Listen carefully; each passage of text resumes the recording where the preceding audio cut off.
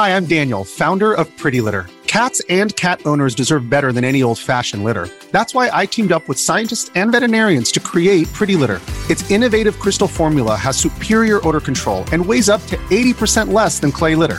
Pretty Litter even monitors health by changing colors to help detect early signs of potential illness. It's the world's smartest kitty litter. Go to prettylitter.com and use code SPOTIFY for 20% off your first order and a free cat toy. Terms and conditions apply. See site for details. This episode of The Instance is sponsored by the Nighthawk Pro gaming router from Netgear. Let's face it, network traffic and online connectivity matter, especially when you are gaming. Save the competition for the game and stop competing with your router's bandwidth. The XR500 gaming router creates an express lane just for your gaming, giving you incredible speed and no lag. Nighthawk Pro Gaming gives you the power to win. Visit netgear.com/NPG and join the no lag crew. I'm Ghostcrawler. I am totally off the leash, and you are listening to The Instance.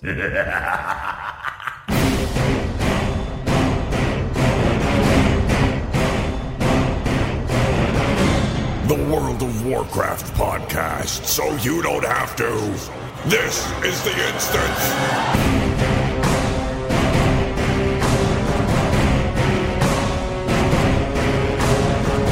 Hello, everybody, and welcome back to The Instance. This is The Instance episode 541 for, November 30th, 2018. You got like a day left. Don't we have a 31st this month, do we? I don't know if we do or not. Maybe we do. 30 days have September, April, June, and November. Oh, look. You look at you with your remembering of your school days, fancy boy. Anyway, speaking of fancy boys, we're all here. It's me, Scott Johnson. Hi, and welcome. Also, Garrett, you heard him a second ago. Hi, Garrett. Welcome to the show. Can we have an Instance shirt made that just says The Instance Fancy Boys since whenever the year was that this show started? Yeah, I like it. 2006, so Fancy Boys since 2006. I'm into it. Yeah, I like it a lot.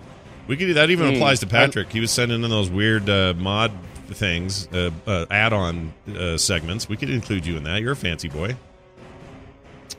Sure, yes. Although, Fancy Boys does sound a little bit, I don't know, like a gigolo or something. I'm not sure. What?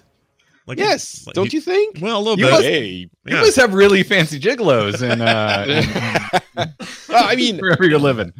Somehow gigolos seem like they would be fancy. I can't, imagine not. I don't know. Maybe that's my personal taste. It might be. I don't know. I like it. I like this idea of a fancy gigolo wherever you go. Anyway, it's good to be here, everybody. Thanks for hanging out. Terpster's busy preparing a giant charity drive they do every year over the Yogscast, so he's going to be pretty incognito for a few weeks, I'm afraid, but that's kind of how it works. Yeah, it's like his excuse for not coming and hanging out with us is making the world a better place. Yeah. Raising how super elite of him, like he's shoving it in our face, being a better person than us. That's disgusting. Yeah, it's almost as bad as when that French dude on the show always makes that excuse that he has some sort of child to take care of. Right, exactly. I know, right? Parenthood. It's unacceptable. What a lousy excuse. Actually, it's the best of excuses because, hey, we're here to make the world a better place. And if it's through Terpster's hundreds of thousands to 1.5 millions, or if it's Patrick changing a diaper, one step at a time. And part of that is us talking about World of Warcraft and related things happening at Blizzard. In fact, we should just jump in because I got this thing I want to talk about. So there's this kind of bombshell article thing that showed up on Kotaku.com that... from what I hear, somewhat internally from some friends, is wildly inaccurate in some ways.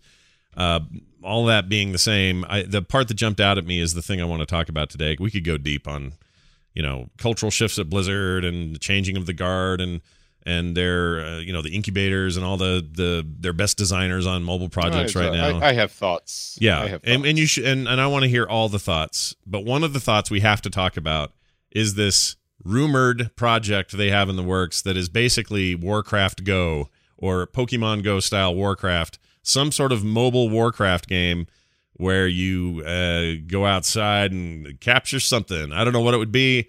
Probably not pet battles, but probably something more akin to something more to do with with Warcraft. We have precious little detail on a thing that is purely rumor anyway, but I want to talk about that. My friend suggested catching Arthuses. Oh, I like it. That would be pretty cool. Yeah. Oh, look, I have a shiny Arthas. It's awesome. It's Actually, super rare. I would not be opposed, by the way, to this idea that it's all raid bosses from every raid ever.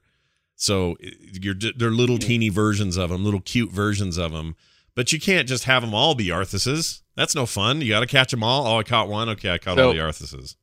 This is pretty one-track minded, but the Kotaku article that you are referencing brings up about the only thing in the article I can confirm, yes, this is true, is how obsessed everyone is at Blizzard with Pokemon Go and having control of the gym that is the orc statue outside. Yeah, no, it's huge. So if I use that as my one-track mind, I would think they're probably going to make something that's kind of battling over real-world fortifications a la Pokemon gyms, whatever form that takes. Who knows? But basically, imagine Pokemon Go with only 2 factions instead of 3. You've got Horde and Alliance instead of the kind of trifecta that Pokemon Go has. Yeah, or my theory about the undead, the Forsaken, becoming the 3rd faction.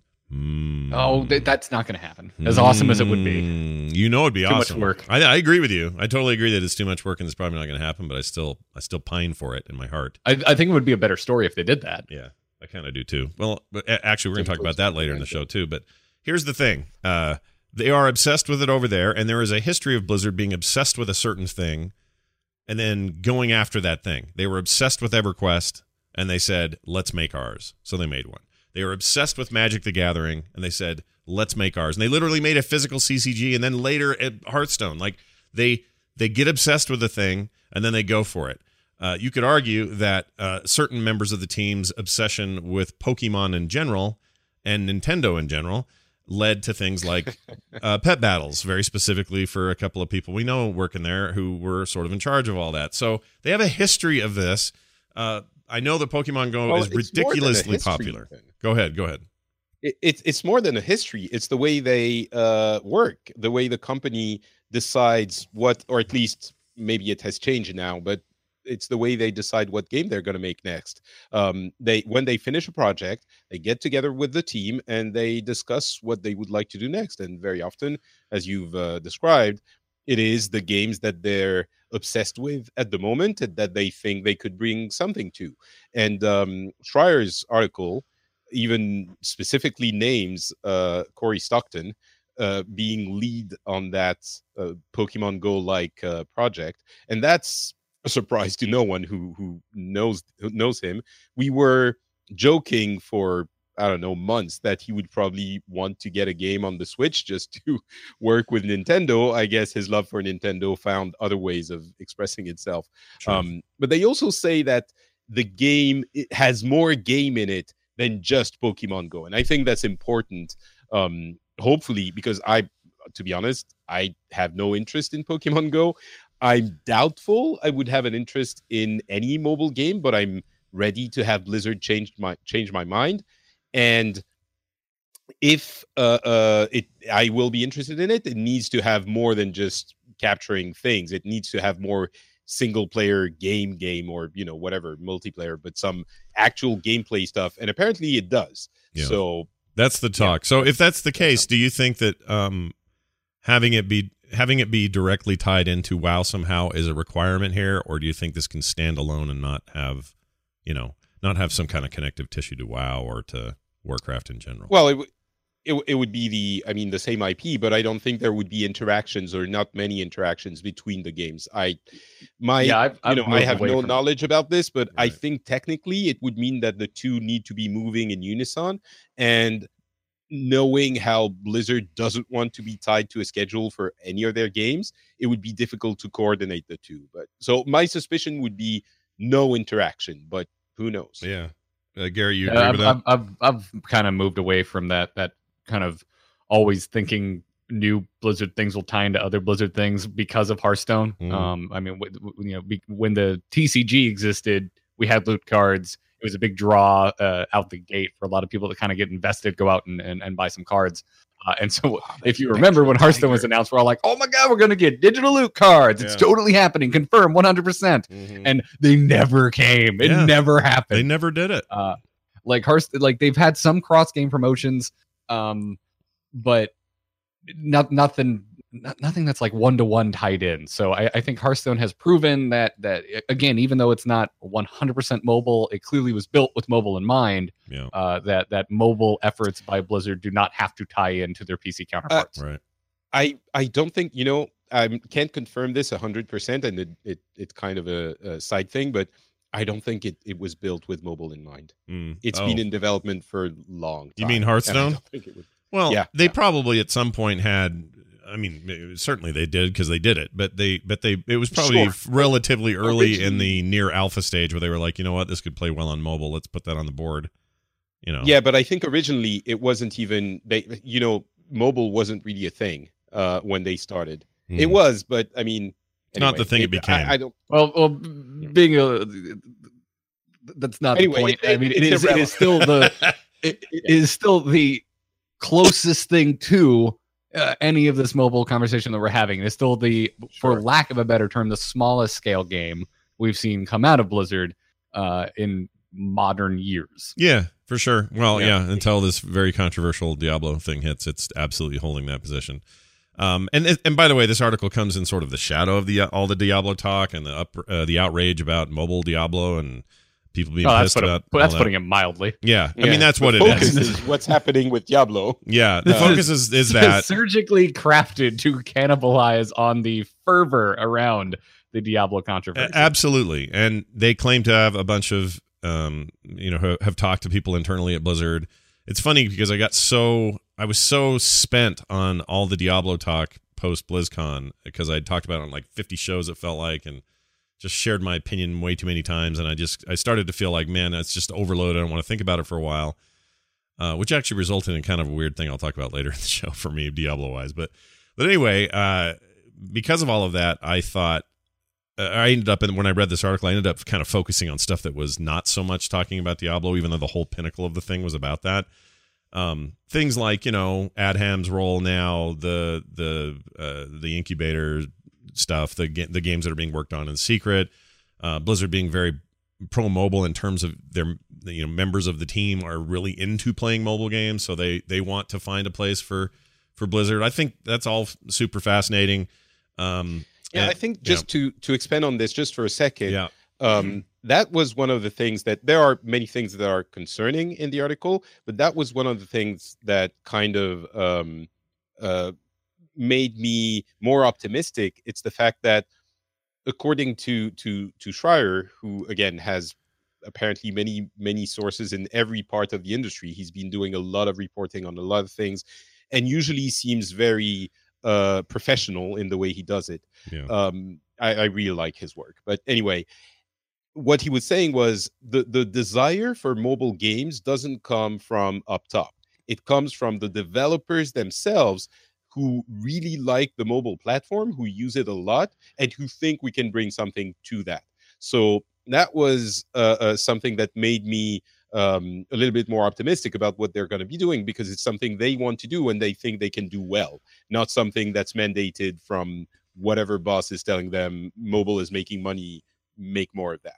Yeah, that's the impression I got as well. And also just, cultural shifts. There's a lot of talk going around about why Morhaime really left. I mean, it's probably a confluence of issues, but part of that is he doesn't want, his thing is he wants to make great games and take care of his employees. That's kind of his two focuses. They talk about that in the article, and he's sort of beloved for that across the company. People like him for that.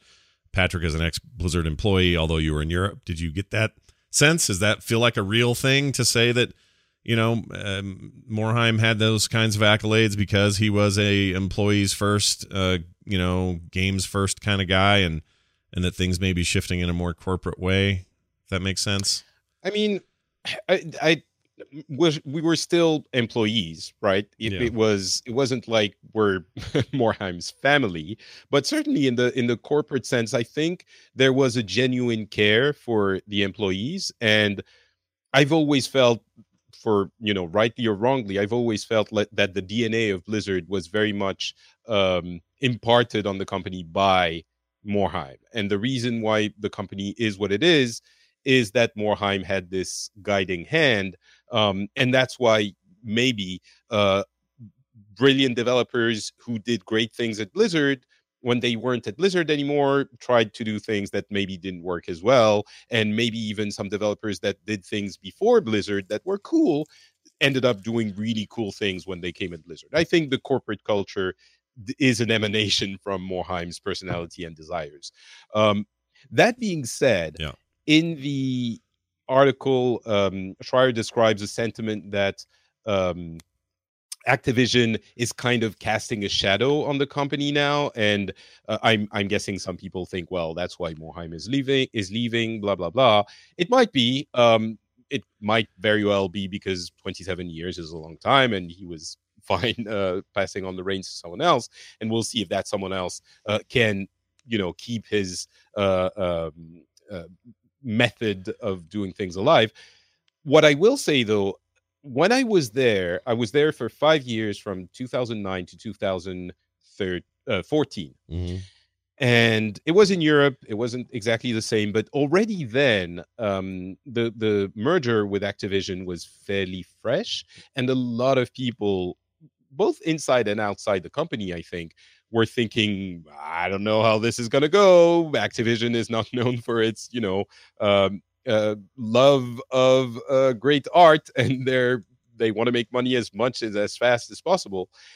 And so there were questions. I remember talking with my coworkers and going like, oh, so what do you think is going to happen? Blah, blah, blah. And to my surprise, I'm not saying this because I want to defend Blizzard. I really hope that doesn't come across that way. But to my surprise, I never really felt that influence of Activision in any way. And of course, I was removed from the top. But I think there's a pivotal time, and I've been talking about this in all of my shows, so I'm sorry if you hear me saying this for the fifth time. There was a time in 2012 when Diablo had just launched, when the company's prospects weren't super positive. The incredible rise of WoW had stopped. StarCraft was not the most successful thing ever. Diablo had huge issues. And as we know now, Titan was not in a great shape. And I think if there was any time that Activision could have started demanding stuff, it would have been then. And I don't think they did. They reined in the Titan thing a little bit. I don't know. But we didn't see a major shift in the way Blizzard operates. So I don't think, and we felt it. And of course, they ended up coming out with Hearthstone and Overwatch and all of these things. Right. So if Activision didn't come in and shake up everything because, this is how you do games, at that point, when the prospects were dire, I really don't think they would do it now. And the reason why they don't, again, my suspicion, is because they know that Blizzard makes them a lot of money, right? Right. Blizzard makes lots of money by making games people want to buy, and then people buy a lot of them, and Activision's happy. Yeah. So maybe the things that are being described in the article are real. It's possible. Maybe it's also interpretation. Again, and sorry for going on for a long time, but I thought about it a lot, and I thought the article, again, was really well written and probably well sourced, and I think it's really interesting. But one of the things they say is it's the first time Blizzard is cutting costs. Yeah. And that has to be Activision. And it's possible. But also, look at the company's next 18 months. The WoW expansion was just released. Diablo 4 obviously is not in the card for the next year.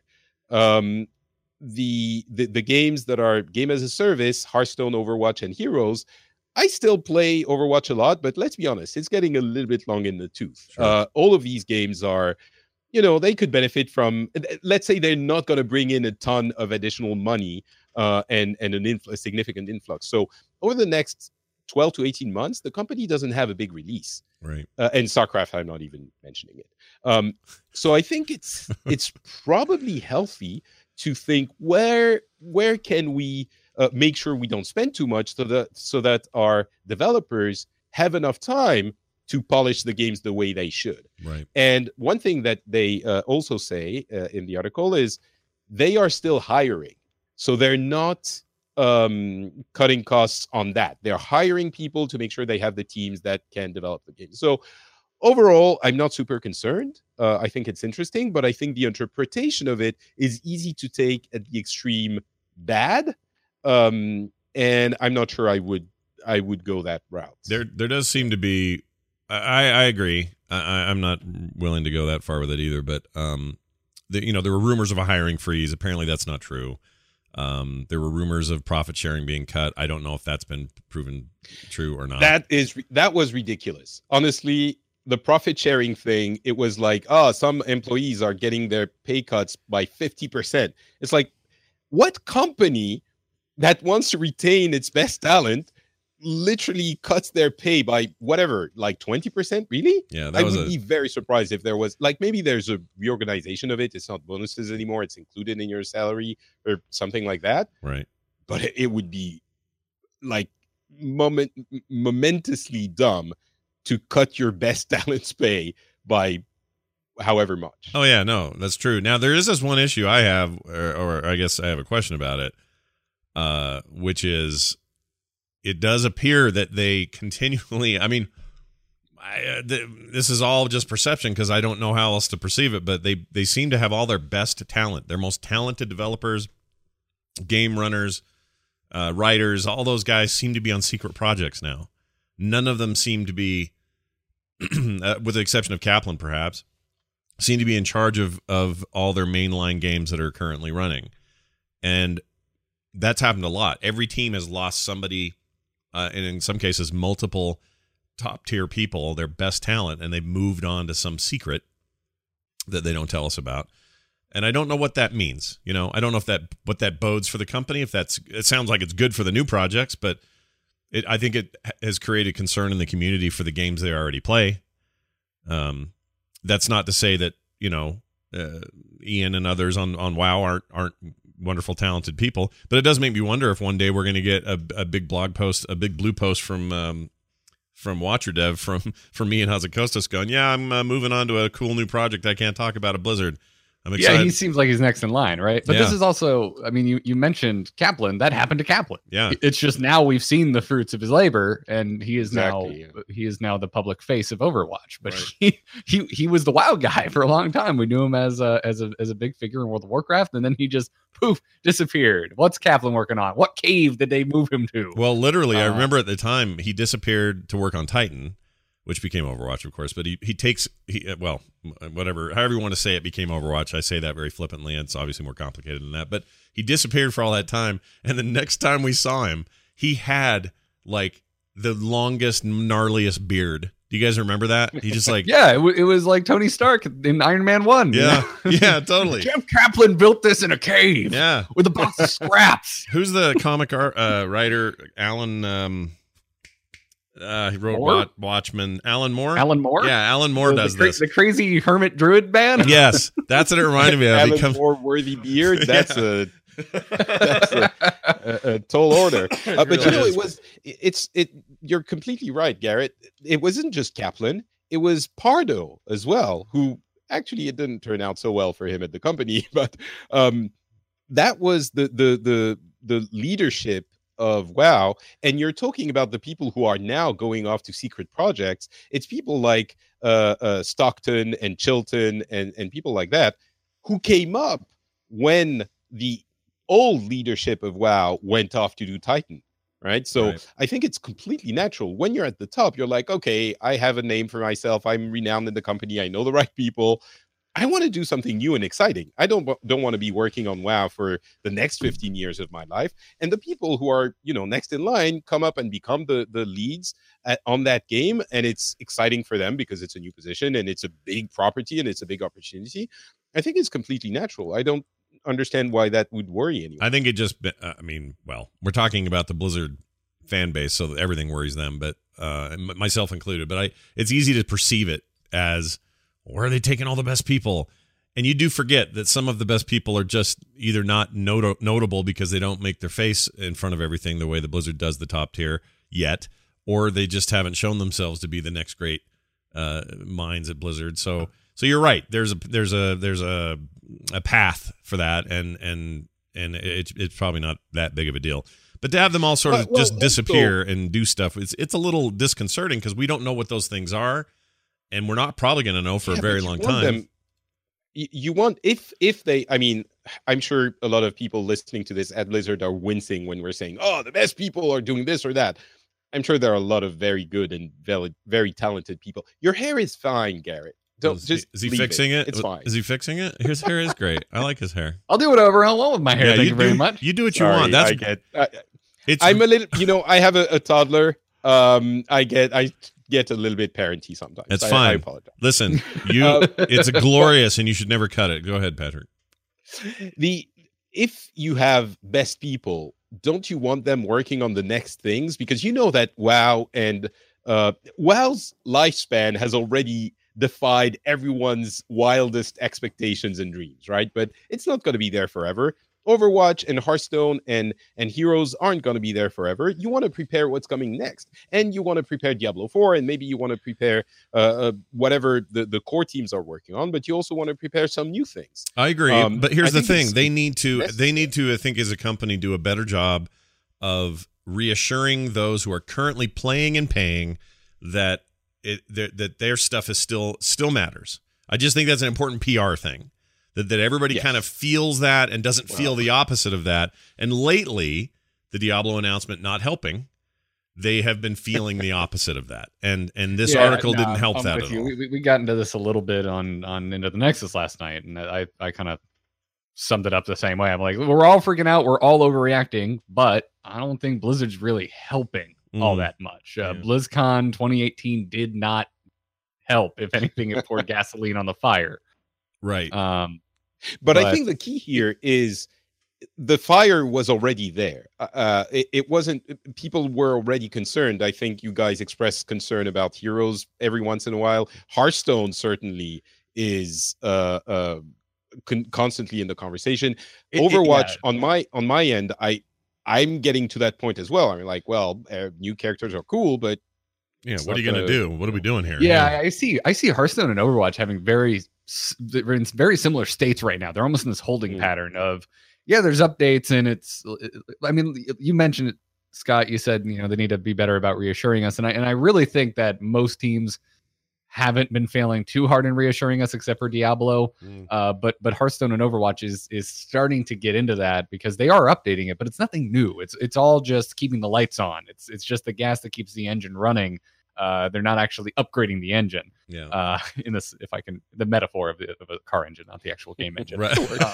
It's like, new heroes are expected in Overwatch and Heroes. New cards are expected because it's a freaking CCG. You have to have new cards. So coming out of BlizzCon and being like, it's our third expansion of the year for the third BlizzCon in a row. Like, we knew this was coming. There's no surprise. Yeah. So it's all that's what's happening with those games. So they are supported and they are talking to us, but it's also, they're not blowing our minds. No, they're kind of in a holding pattern kind of across the board. And I just think this is it's a unique place for Blizzard to be in their history, in that if you look at WoW, people are a little bored right now. I'm a little bored right now. I'll be honest. The game's not quite doing it for me. I'm not really logging in that much. 8.1 is coming in a couple of weeks. No, I know. And I'm excited about the patch. I'm excited about what's coming with that. And of course I'll be back in for that. But I'm just hitting that place where it's like, and a lot of people, I kind of asked out on Twitter, just kind of, loosely, how are people feeling? And, there's a lot of general sort of, the expansion not really doing it for me. There's the usual outrage about what systems they don't like or whatever. But then there's just people who are just like, I just don't feel like logging in. So I've unsubbed until the new patch or whatever. And so they're kind of at that normal place that they get around now anyway. So that's happening with WoW. With Heroes, have you played the other faction yet? What do you mean? The other faction? Because I know right before BFA came out, you were just like, screw it, I'm going to drop $60 here at the show and create. Have you played through the Alliance quest up to max level? A little bit, but here's the problem. I didn't get to max level yet. Here's the problem. I went so nuts. This is my own doing. Okay, I'll admit it. But I went so crazy with like 3 max level alts on the Horde side that I just burned out on questing. Like I can't look at another Quest for a while. It's just like, ugh, Yeah. I just Well, can't do it. So that's where I'm at right now. You It's did not- that to yourself. I Yeah. just swapped over to the Alliance and started working through the campaign over there, and so I'm having a great time right now. Yeah, no, this is not to say that everybody's feeling this way, obviously, but they are in a bit of a pattern where we're waiting for the next big drop from them. Okay, so that's coming. That'll be exciting. Everything's good. But all the games are kind of in this mode right now. There's just a lot of sort of, okay, here's a map and a hero for Heroes, and Heroes is, a kind of a weird thing because I think the game's actually really healthy right now and really as fun as it's ever been for me. I love playing Heroes of the Storm, but I worry about the back end. I worry about the money they're making. I worry about HTC not being talked about for next year. Don't give that the They're time just of day. weirdly quiet. It's just a little quiet before then. Don't you think? What other esports have we heard about? Have we heard about Overwatch League? Yes. No? Yes. Do we think it's going to Yes. go away? Yes, No. we have heard about it. We have. We have heard. We know when it's happening. We know we have new teams. Even Hearthstone Esports has gone through the 15th revision pump of the your format. brakes. All they've said is it's coming back. They haven't told us how they're picking their players or what Pump the your format brakes. frickin' is. Oh yeah, they did, didn't they? No, they didn't. You haven't. Oh. There is no format announcement. All they said is, "Hey, the thing we've been using for years is going away. What are we switching to? We don't know." Yeah, but at least they're That was the switching. At announcement. least they're Wait, saying they're switching to There's an something. announcement saying they have the 3-stage thing with the online. Yeah, that's thing not a format. Oh, That's okay. not, that's not how they're playing the game. They're like, "Hey, Right, here's 3 leagues. One of them is gonna include the best personalities in Hearthstone, but we're not gonna tell you how we select them. We're probably just gonna invite only, and it's gonna be a super casual thing." Yeah, That's what I'm getting. There's but a lot at of least they're information missing saying from that Hearthstone something. announcement. At least they're saying something. HTC is not being talked about. Period. Nothing. Zippo. So I would like even just some of that. And my point is, and this is all besides the point. And we talk about this stuff at length on Core. I'm sure you guys do on ITN. I haven't heard the latest episode, but I'm sure you have been. So you can get that stuff there in detail. But it just feels like they're in a weird holding pattern across the board. And I don't think that that's unusual. It's just that this is Blizzard, and we expect something more out of that. There are plenty of companies in this stage or have been in this stage before. And you could say even some of Blizzard's games have been in this stage before. StarCraft's in perpetual this stage.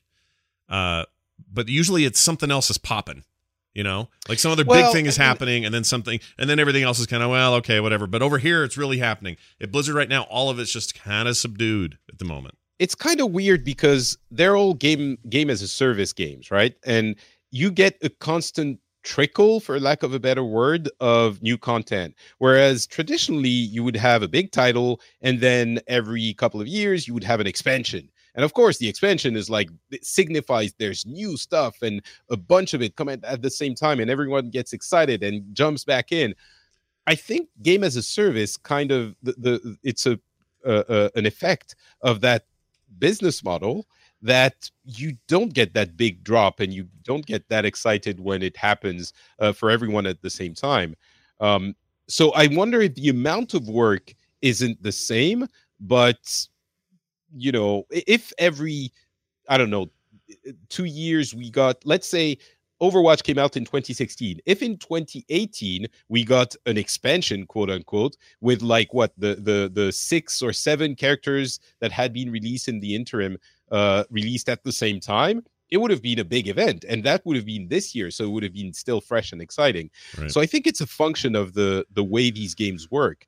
But on the other hand, I'm kind of hoping that all of these games seeming a little bit not stale, but yeah, maybe stale is the right word, is a sign that they're not trying to extend them until the end of the world. They're trying to do whatever they can with them, but at the same time working on the next thing. Yeah. And we're not going to have Overwatch until, we might have it, but in that state until 2030.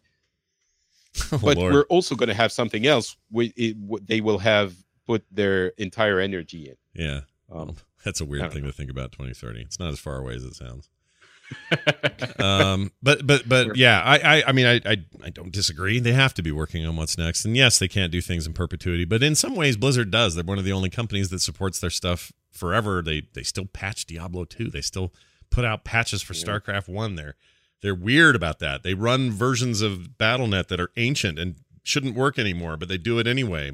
They're building Warcraft 3 so that you can play against people who are playing the original version. Yeah, like they really like doing that, and part of me is like, yeah, dude, that's how it should be. You make a thing, and then you stand behind that thing for the end of time. You only make 50% of the projects you start, and you cancel the rest. That's because the ones you make are awesome, and they're going to last forever.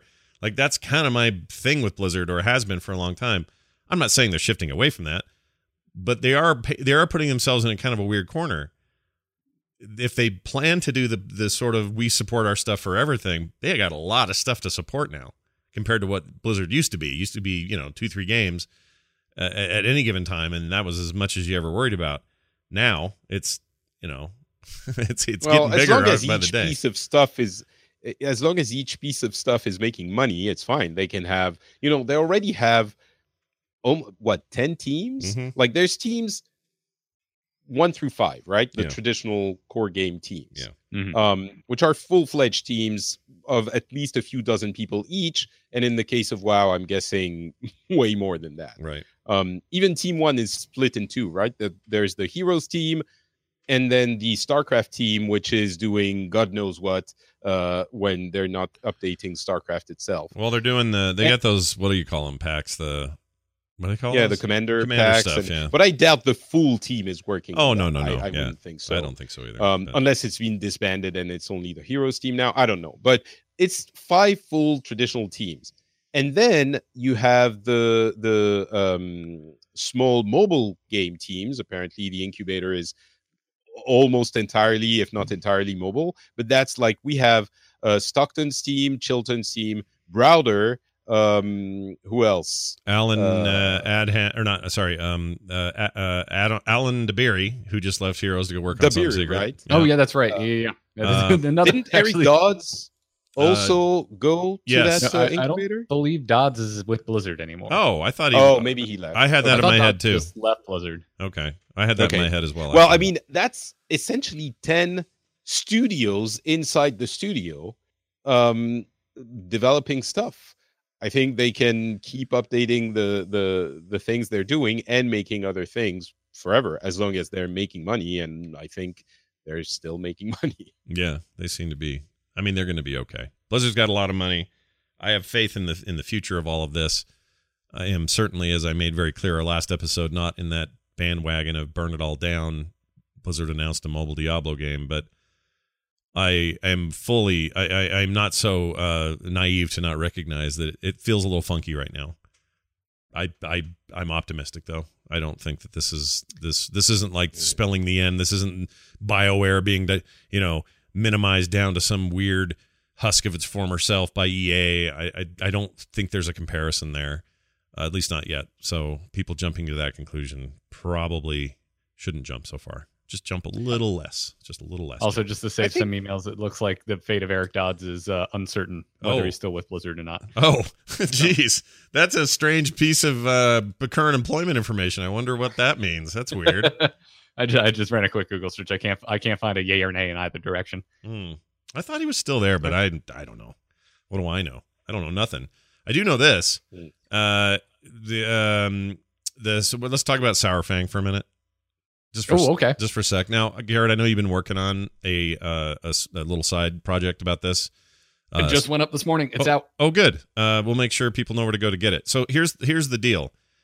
You have thoughts, predictions, many people do, about what's going on with Sourfang, where things are headed. We should probably also at least touch on the Sylvanas Wrathgate stuff. I don't know if that's a spoiler or not. Do we have to warn for that? Is it a spoiler to talk about a retcon to something that happened almost over 10 years ago now? Yeah, how long has it been? I think it's fine. All right, it's probably fine. So let's talk about the Sourfang thing first, since it's sort of fresh on your mind. What was the point of what you put together, and what was your conclusion about him, his storyline, and where you think things are headed? Oh well, yeah. So I've been doing lore talks over on the R2T2 solo show I do, and so the most recent one is about Sourfang, and it starts to get obviously dip into Sylvanas stuff a bit, because modern Sourfang is very intertwined with the character of Sylvanas. It all came out of the Wrathgate thing. It's kind of hard for me to talk about that without talking about the other. Yeah. But yeah, I mean, we haven't done a show in a while because you were sick and BlizzCon travel. But it seems like they're retconning Wrathgate to be Sylvanas' plan all along, and it was dropped rather casually in an interview, and there's been no further clarification since. It was a Frazarabi, right? Or Fraza. Yeah. I never say it right. I never say his name right. Actually, I think he did a pretty damn good job. Sorry, Alex. I couldn't even do it on stage. That was so bad. But yeah, no, Alex. Yeah, he's the one. He's the one that let it slip, and it kind of came out, but then bombshelled. It was like everybody's like, "What the crap? Are you kidding?" That Sylvanas ordered the attack on the Wrathgate thing. That whole thing was her. Yeah, I think it was a certainly Eurogamer. feels like a retcon, as you were saying, right? That wasn't the impression we had before. No, Not at all. So it was Right. it was up up Futurist's until this side. point. Future The side. canon yes. is that Futurist acted alone and revolted against Sylvanas with a subsect of the Forsaken that wanted to overthrow her. They didn't think she was doing enough to kill the Lich King and whatnot. But then Fraziabi is just like, oh yeah, no, it was, the Blight, the Wrathgate, it was all Sylvanas' thing. And it's like, well, the Blight was, we know that's canon, that the whole reason the Blight started being crafted by the apothecaries in the Undercity was under the order of Sylvanas. But to our knowledge, as players of World of Warcraft, the atrocities committed at the Wrathgate was 100% Varimathras and Putris. Yeah, trying to Putris gets up overthrow- there going, you think we had forgotten? You think we had forgiven? And did his whole thing. And I thought, well, there's your guy. There's your man. He did it. Right. Nobody else did it. But they're retconning this in a way that I don't feel too bad about, because it was never explicitly said that she didn't have anything to do with it. So they're just now saying, oh, well, it's all back channel stuff, and she totally was responsible. I'm okay with it. It's fine. God, It's I'm fine. You're not. Tell me why. Tell me why it sits wrong with you. Well, I haven't exactly kept it a secret that I'm not in love with the direction of Sylvanas' character in BFA. I think it's one note. I think it's too much in line with what we already went through with Garrosh. And also, I never saw Sylvanas as purely evil, and they just seem to be writing her as purely evil. Yeah. I get a lot of pushback from that every time I mention it. Half the internet seems to be like, "Oh, she's totally purely evil. What have you been playing?" And I'm like, no, I always saw her as a master tactician and rather pragmatic about the Forsaken's plight. I would also think that because of her tortured past with Arthas, that she wouldn't walk down basically the exact same path as the Lich King. Yeah. But certainly that retcon paints her in a purely evil brush with a right. And so I look at it she's as always been a terrible despot. Right, and that's what I see it as. So I see it as, oh, everyone who doesn't like the direction we're taking Sylvanas, well, we're just going to make this retcon so it was the plan all along. It's like, well, no, that wasn't the story. I mean, it is a way of beefing up her evil all the time thing, but that's kind of your core point, is she's not, or she hasn't been portrayed that way. So whatever the case is, and then it just reignites my annoyance at all of the work they did to explain her strategy about taking Teldrassil and dividing the factions, and then she just goes, you know what? Screw it, burn it, just burn it. Yeah. Let's just throw away everything I planned, and just be a crazy villain. So with him saying that, though, we're not going to get any explicit explanation of this in the game, as far as we know, right? He's just well, that's saying the thing, and that's why I'm like, I'm curious if. Is it a retcon? Was he just speaking in shorthand? What he really meant was, well, the Blight was her idea, not Wrathgate. That's what I'm wondering. Like, maybe all this is to do about nothing. And I don't know if he's had a follow up on any of it, but it's not like, he and back in the day Metz and those two would screw up stuff all the time. Never forget Red Shirt. Like, they would forget stuff, and I wonder if that's just one of these deals. Maybe, but I don't think the game suddenly in patch 8.1 is going to come out and go, Nathanos, remind me, what time was it when I announced I was going to take down the Wrathgate? Like, they're not going to do that. That's a terrible impression of Sylvanas. I can't really do her, but anyway. I like your Sylvanas. Yeah, so that's kind of my thought on the whole situation. And how does that play into the Saurfang thing then? Well, just that Saurfang, since BFA, now Saurfang is a main character. Yeah. I mean, he is being poised as Sylvanas' kryptonite. I mean, because we just had BlizzCon, we just had that new cinematic where Anduin lets him go. I don't want to get into 8.1 spoilers, but we know Sour Fang pops up again in 8.1. Yeah. And so I'm just curious, whether or not I'm on board with the direction of Sylvanas or not. Is it going to be this cut and dry? Is it just Azeroth versus Sylvanas? Is it just Sour Fang versus Sylvanas? How does it end? Is it just Sour Fang wins and becomes the war chief? But Sour Fang's been looking for an honorable death. That's what he wants. Yeah. He has been through so much. His son was killed twice, once alive and then again as a death knight. His wife died before he even walked through the dark portal. And he's committed a lot of atrocities, and to the point where honor is the most important value to him. So that's why I'm looking at him like, it seems like they're going for a pretty black and white. Sylvanas is evil, Sour Fang is good. Eventually Sour Fang and Heroes of Azeroth will defeat Sylvanas. But I would like it not to be so cut and dry. Yeah. I think it's so obvious that there's a good chance they're playing us and they're going to, swerve at the last second. What do you think what do you think, Patrick, that swerve will take you think? Oh God, I have no idea, but it's really hard because everyone and their mother is trying to figure out what Sylvanas could do that isn't being defeated by basically Sour Fang and the Alliance. And I don't know, because she can't be like saved by the fact that she was actually controlled by some kind of demon. That would be even more obvious and on the nose and disappointing. So there has to be something. Maybe she redeems herself by doing something heroic at the end. Maybe, I have no idea. Maybe Sour Fang makes her understand the mistakes of her ways and she stays war chief, but with that heavy past now. Or what if she's walking around? Here's what I think she's going to do. What if she's walking around Grommash Hold with all her friends, and she's just sitting there pontificating about the future of the Horde, going, "Yes, Nathanos, rub my shoulders as I think of the things, blah, blah, blah." And then all of a sudden goes, oh my. And Nathanos is like, "Dark Lady, what's the matter?" And she goes, oh no. And then falls to the ground. And then alien style, an old god comes out of her chest. Just a big gelatinous, multi-armed freaking looking Cthulhu unit just pops out and goes, "It was me the whole time, you dipshits." And we find out it was an old god. What if that's it? No, but that's what I said. It's too obvious. Only if the old god actually says, "You dipshits." You dipshits. I got you again. That's the only universe where I'm happy with that. Yeah, I don't know. I think a good twist would be to have Sour Fang meet his honorable end that he's been looking for so long now. Yeah.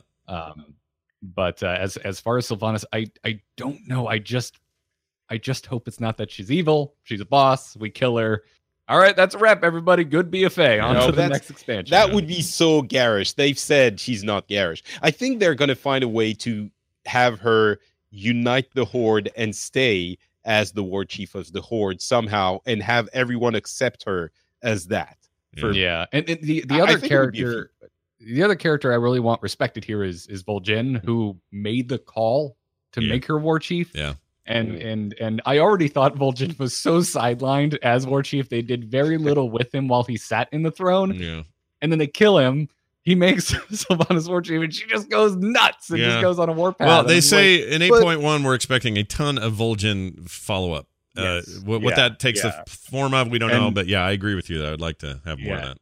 And so I really like the character of Vol'jin. I think he's too smart for his own good. So I'm not in the camp that he was like that one Samdi one-upped him and was like, "Oh yeah, you should make her war chief because she's gonna kill so many people. It means more souls for me." I'm not on that bandwagon. I don't know. I data mined 8.1 and it says his new name is One-Zupti. They've one-zupped him. No. But for it, I think Vol'jin would have seen through that. Yeah. Maybe. So. Well, he was missing a tusk. You're a little off balance, The thing broke off in the deal. Literally. Yeah. That would hurt, by the way. Your head is leaning to one side. It's one of the things I always think about with trolls. They fall forward on the cement and they are toast. Anyway, 8.1 is going to fill a lot of these holes for us. We'll find out more, but I love talking story, and glad we were able to do a bit of that here. Nighthawk Pro Gaming from Netgear. I have one of these routers. It's fantastic. How fantastic? It's rated 2018's top-performing gaming router by PC Gamer and IGN. There's really no question that online gaming demands a stable and low-latency connection. You've all learned that over time, right? Running multiple connected devices will cause network congestion. That's just the way it is, and most gateways simply can't handle that. Switching your existing gateway or router to an XR500 gaming router will improve your online gaming connectivity. It's the easiest way to improve your online gaming experience, and it has the biggest impact. I found this to be true. Life got better for me. You shouldn't have to compete with other online services, or devices rather, for bandwidth. Save the competition for the game. This router creates an express lane just for your gaming. It gives you incredible speed and no lag. With the high-performance gaming router, you have complete control over your gaming experience. The XR500 is purpose-built to lower your ping, stabilize your connection, and help you game at incredible speeds. Keep your game alive with features like geo-filtering, traffic prioritization, and device management, to name a few. The Nighthawk Pro Gaming Router transforms your gaming experience and gives you the power to win. Visit netgear.com/MPG. That's netgear.com/MPG and learn how you can join the No Lag crew. Now, let's do this. Talk about what's going on around the rest of Blizzard. At least briefly anyway. Heroes of the Storm got some crazy matching bonus changes. I really like this change. It happened this week. When you go choose your characters, you are rewarded with extra XP if you choose characters that have this little green up arrow on them. And it means that what you're doing is if you're choosing that character, you're helping the matching system fill out roles that are currently undersupplied. So oftentimes, as you might imagine, support and healer characters have this little green thing on them because people aren't generally playing those as much. I love them, so it's great free XP for me. But any character that's kind of in that, like yesterday I noticed Cho'Gall's got his thing above his head. Thrall had it above his head for one match. They're trying to improve that matchmaking, and one of the ways they're doing it is saying, hey, some of these roles are being undershown here. So could you choose one and we'll give you some XP? I actually really like it. I think it's good. Well, the role matchmaking is new in Heroes, right? You couldn't matchmake. I guess you could with a character. Well, yeah. I mean, you were, and they haven't put into the game the role changes, like calling things ranged assassin, melee assassin. Like none of that's happened yet. But this is in line with that coming. Certainly, this feels like a step in that direction. Also, the Sylvanas rework they just announced and showed in video form is absolutely an attempt to move her further from the now going away specialist role and putting her more firmly in ranged assassin, where she was kind of already excelling anyway. And that is her new role. So those roles are still to come, and we're seeing a lot of stuff leaning in that direction. But this was just a nice way of rewarding you for trying or playing characters that you may otherwise not think about or forgot that they exist, because there's a huge roster these days, and it benefits the team comps. It benefits you because you get more XP. It's just a good way to do it. I like it. It's very similar to the bonuses that tanks and healers see in LFG and World of Warcraft. Yeah, actually, that's a very good point. That's exactly the kind of bonus you get. And also, notice how I left DPS out of that. Yeah, thank you for that. I appreciate it, Mr. Tankman. Also, Diablo 3 is alive and well in the Johnson household. I just want to throw this out real quick. When I got back from BlizzCon and all of that talk about Diablo, aside from all the fights and the blah and the this and the other thing, it mostly just drove me to want to play Diablo 3 a lot. And that is what I have been doing. My time with Blizzard games has been, and almost gaming period, has been running greater rifts and getting new set pieces and finally working on my Necromancer in a proper way and knocking out, faster times and greater rifts and all this stuff. I love Diablo 3. I always will. And I'm playing it again now as if it's new. And I don't know what the hell that's about, except all that talk about Diablo just made me hungry for Diablo. So I've been playing it. And I've been noticing a lot of friends in there lately. So something's going on there. And it's not the new season, because there's nothing really big deal with the new season going on. So for whatever it's worth, knee deep in it again. It's almost like any type of press, even negative, is good press. Sometimes, especially when it comes to just reminding you how much you already love a thing, and I already loved that thing. Hearthstone. Hey, I see in the notes, before you move on to Hearthstone, I see you're not talking about the Diablo 4 rumors from that article, Schreier article on Kotaku. Oh, no. What do you, what points do you want to talk about? What part of that? Well, a couple of things that he seems to have figured out. There were two iterations of Diablo 4. The first one was helmed by Josh Mosquera, who came in basically to do the console version of the game, and then took over when Jay Wilson left and delivered Reaper Souls. And that version was very Dark Souls-y, apparently. Yeah, it was called Hades. Was the code name Hades, right? Yeah. Hades, exactly. Mm-hmm. And for whatever reason, when Mosquera left, that version ended up not being satisfactory, and they canceled it or rebooted the work on it. And the new version is, what's the code name? Oh, I forgot. Fenrir. Fenrir. Yeah, very Norse. Yeah. And that is one of the design pillars, is embrace the darkness. Yeah. So they're kind of going back to a more gritty, bloody, blah blah. Yeah, Diablo, and it has a lot of, as we suspected, multiplayer game as a service type thing. They haven't decided if it's going to be third person from behind the shoulder or the traditional isometric top view. But it's been now in the works for a couple of years, since the reset in 2016. So that's probably why they didn't want to announce it at BlizzCon, because they weren't sure it would be ready soon enough. Yeah, they talk about a lot of people saying work is underway. People talked in the article, anonymous people at Blizzard saying things like, we are still all very sore or tender from the Titan cancellation, and are more wary these days of announcing anything new until we're sure about things. And yeah, for me, that's not the reason. For me, the Diablo 3 announcement is way more, plays more into this, because Titan wasn't announced. It was, and games get canceled every day at Blizzard, it seems, but it's not the first one that was canceled. However, Diablo 3, announced in 2008 and released in 2012, made a huge mark on the company. And I felt this when I was there. It was like, never again. We do not announce something if we're not close to releasing it, or at least like have a open beta out within a year. And we've seen that before. Yeah. For Hearthstone, it was playable quickly after. Overwatch, the beta was within a year, etc. Yeah, it was playable that day at BlizzCon, like all that stuff. Sure. I remember. So what that means is that Diablo won't be even in beta within a year. It might be announced next year, but that puts the game out 2 years away. Right? Yeah.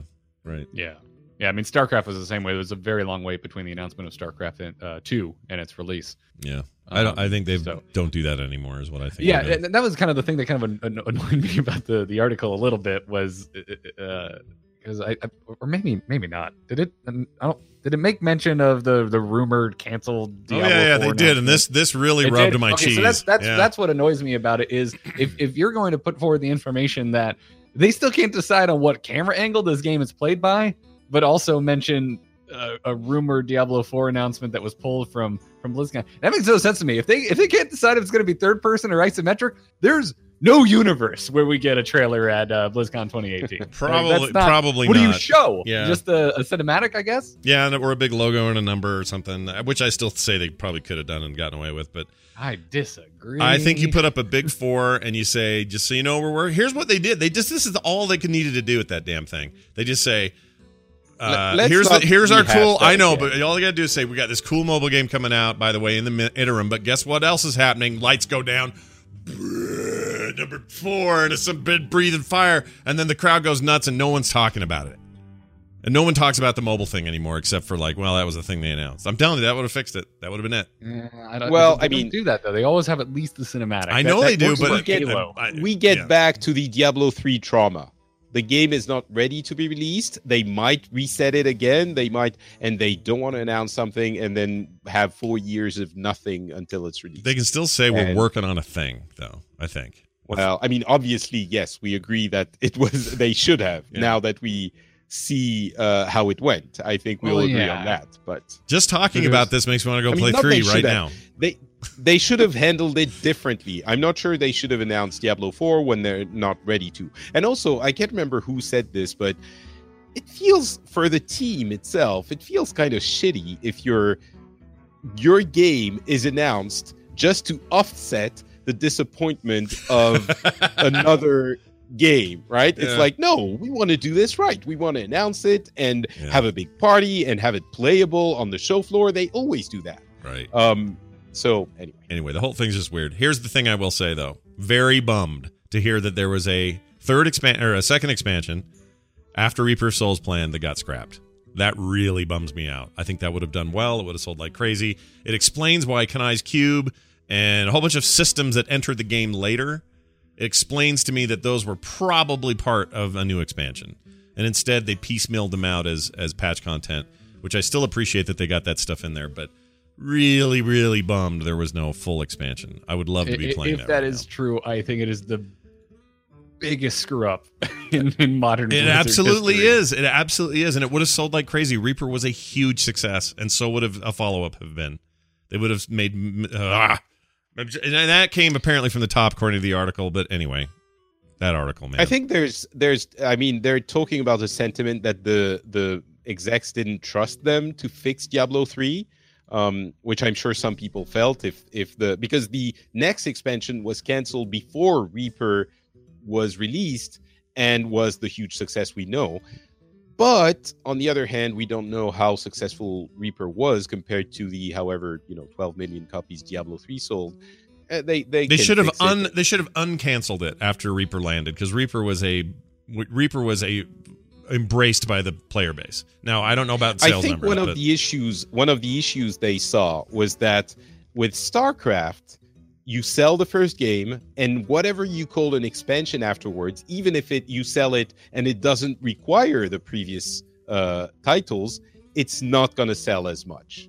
It's going to, the player base is going to trickle down, is going to reduce over time because it's labeled an expansion, and people who haven't played the thing before most probably will not be interested in it. So I'm wondering if the idea wasn't, you know what, this model is kind of going away. Maybe we should just look at the next thing and go, more game as a service type thing, which might or might not be a mistake. I don't know, but right. I think I understand the rationale behind it.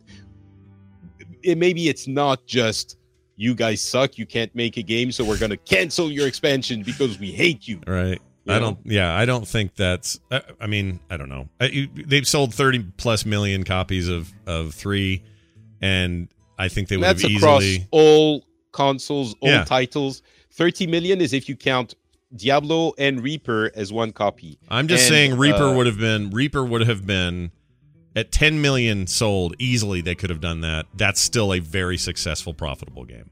I don't think it sold 10 million. I don't think Reaper sold 10 million. I'll bet you Reaper sold more than 10 million, but I don't know how we verify this. There's no way to verify. Does it matter? Yes, it does matter. If anything is successful, right? It just matters. Why are we even nickel and diming this between the two titles? Like, that's an insane amount of units moved. Yeah. You're right. That's my point. They shouldn't have canceled it. Is my main point. F you guys for canceling it. You damn executive buttholes who made the wrong choice. Yeah, I'm with you, Scott, that I would have liked them to uncancel it. I agree. Pacific Rim I'm here, with you as well. Yeah, but like, we have no idea if that was even possible. Like, I should have mentioned, we don't allow Pacific Rim quotes on the show. It's a terrible movie. Oh, I guess I have to leave. It's a bad movie. It's not. It's a wonderful movie. It is a terrible film. It's an okay movie. It is what Transformers should have been.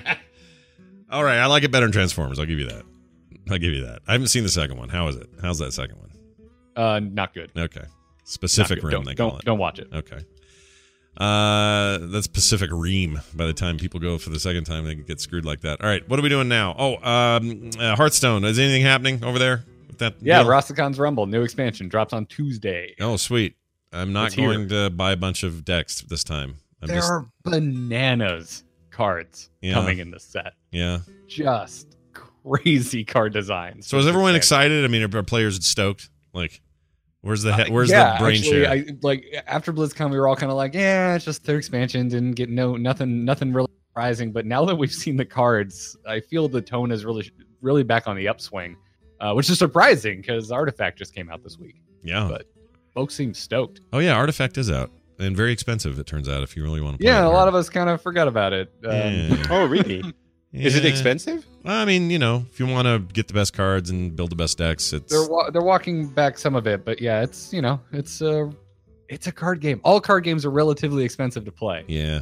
But is it more expensive than Hearthstone, I guess, is the question. In my mind, yes. The I estimate- haven't really sat down and done the math. The but it estimates certainly I've seen, some people have done the math, and the estimates I've seen put it way above any other digital card game right now in terms of It seems cost. more in line with Paper Magic, which if you want to play Wow. constructed decks can get pretty damn expensive. Yeah. Oh, so can you sell stuff between players? Yes.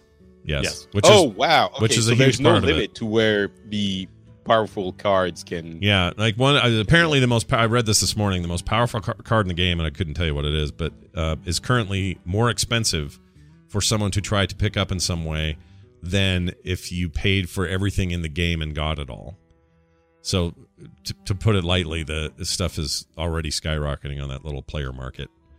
But, It just came out. It kind of remains to be seen. And it also depends on how you want to play the game. I would assume that if you want to play limited formats, it's significantly more accessible. Yeah, that's what I've heard too. Because that's the only way I play Magic. I don't play constructed Magic. It's more money than I want to spend.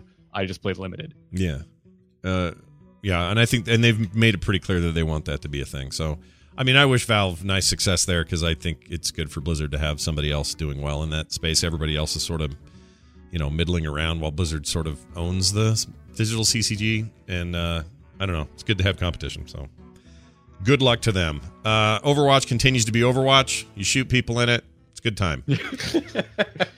Yeah, I think that comes back to what we were talking about. It's kind of a known quantity at this point. Yeah. They did change a couple of things that people were complaining about. There's Seagull, who's a very well-known player, who published a video saying the game is very frustrating because the hard counters are very hard.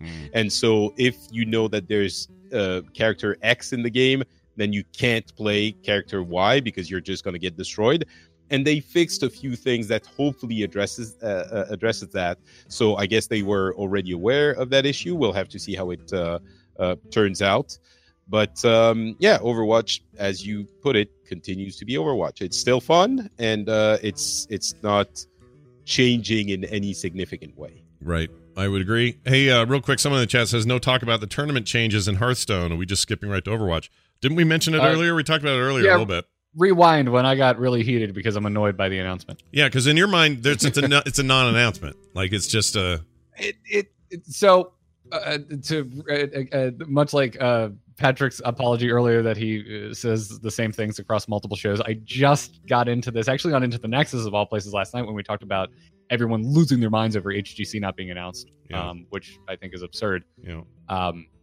I think the reason the announcement came, I would say this is a half-baked announcement. I think the reason we got a half-baked announcement is to alleviate some of the stresses we're seeing be put on professional HGC players.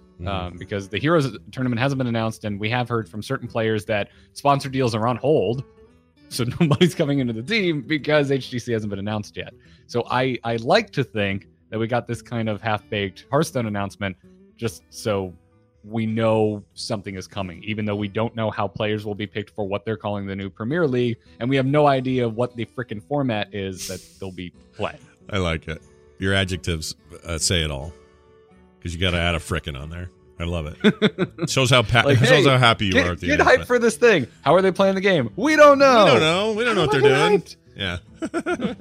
I think that's really funny. All right. Well done, everybody. We'll now close that by doing this now. Where is it? Oh, I got to play this. Hold on a second. Okay, here you go. Here, right here. Oh, no, it didn't work. Okay, let's try it again. Hear ye, hear ye. Why, it's the Town Crier. All right, time for the Town Crier. It's a quick email from a listener. He sent this to theinstance@gmail.com. It came from Santiago B. I love that name. Just rolls off the tongue. Says, I recently started playing again, and I haven't logged in since 2011. I've, say that would have been Miss, right? No, that would have still been Cataclysm, because 2011 is when they announced Miss Pandaria. Anyway, I've had a blast leveling from 1 to 99 so far, just reached Legion content. My old main was a solo NE hunter on the Alliance, and now I'm charging alongside friends for the Horde on Lips. I don't know what that means. Lips? Must be a server. On the lips? On the it just says on lips. I don't know. Well, they say it for the Horde all the time. Oh. We all know those people. Oh, meaning We it's both- on his lips. Saying for the Horde is on his lips. I got it. I guess. Anyway, don't go near his lips is the point. I'm not one for role playing, but I'm trying to go for a barbarian look for my warrior, little to no armor, but a lot of the pieces I want for transmog are leather or mail. I haven't found a reason, nor do I know why I can only transmog plate pieces. I mean, the whole point of transmog is to have the freedom in my appearance. If so, why can't I use a couple of cloth pieces to look like a Ronin samurai or leather harness with a single shoulder pauldron for a barbarian look? Love to hear your opinions or reasons, Santiago B. So this got asked at the WoW Q&A, but only briefly touched upon. And it was, the answer came from Ian. I think it was the Q&A. I mean, I was there. Anyway, somewhere, I don't remember where he answered it, but at some point he was talking about, it may have been the What's Next panel, but anyway, talked about how transmog is there, obviously, to enhance your ability to customize your character and all that, and they're very happy with the way it went. Oh, it was Chris Robinson who talked about it, I think. They wanted to stick to class-based what you can wear for lore reasons was their answer. But I am of the opinion, and I had asked the question, why can't I go get some priest stuff for my hunter? I want to wear cloth all day or whatever. It seemed like they were sort of open to the idea, but had no plans. So I don't really have a good answer for this other than to say Blizzard's not doing it for what they call lore reasons, and I don't know what the problem is, though.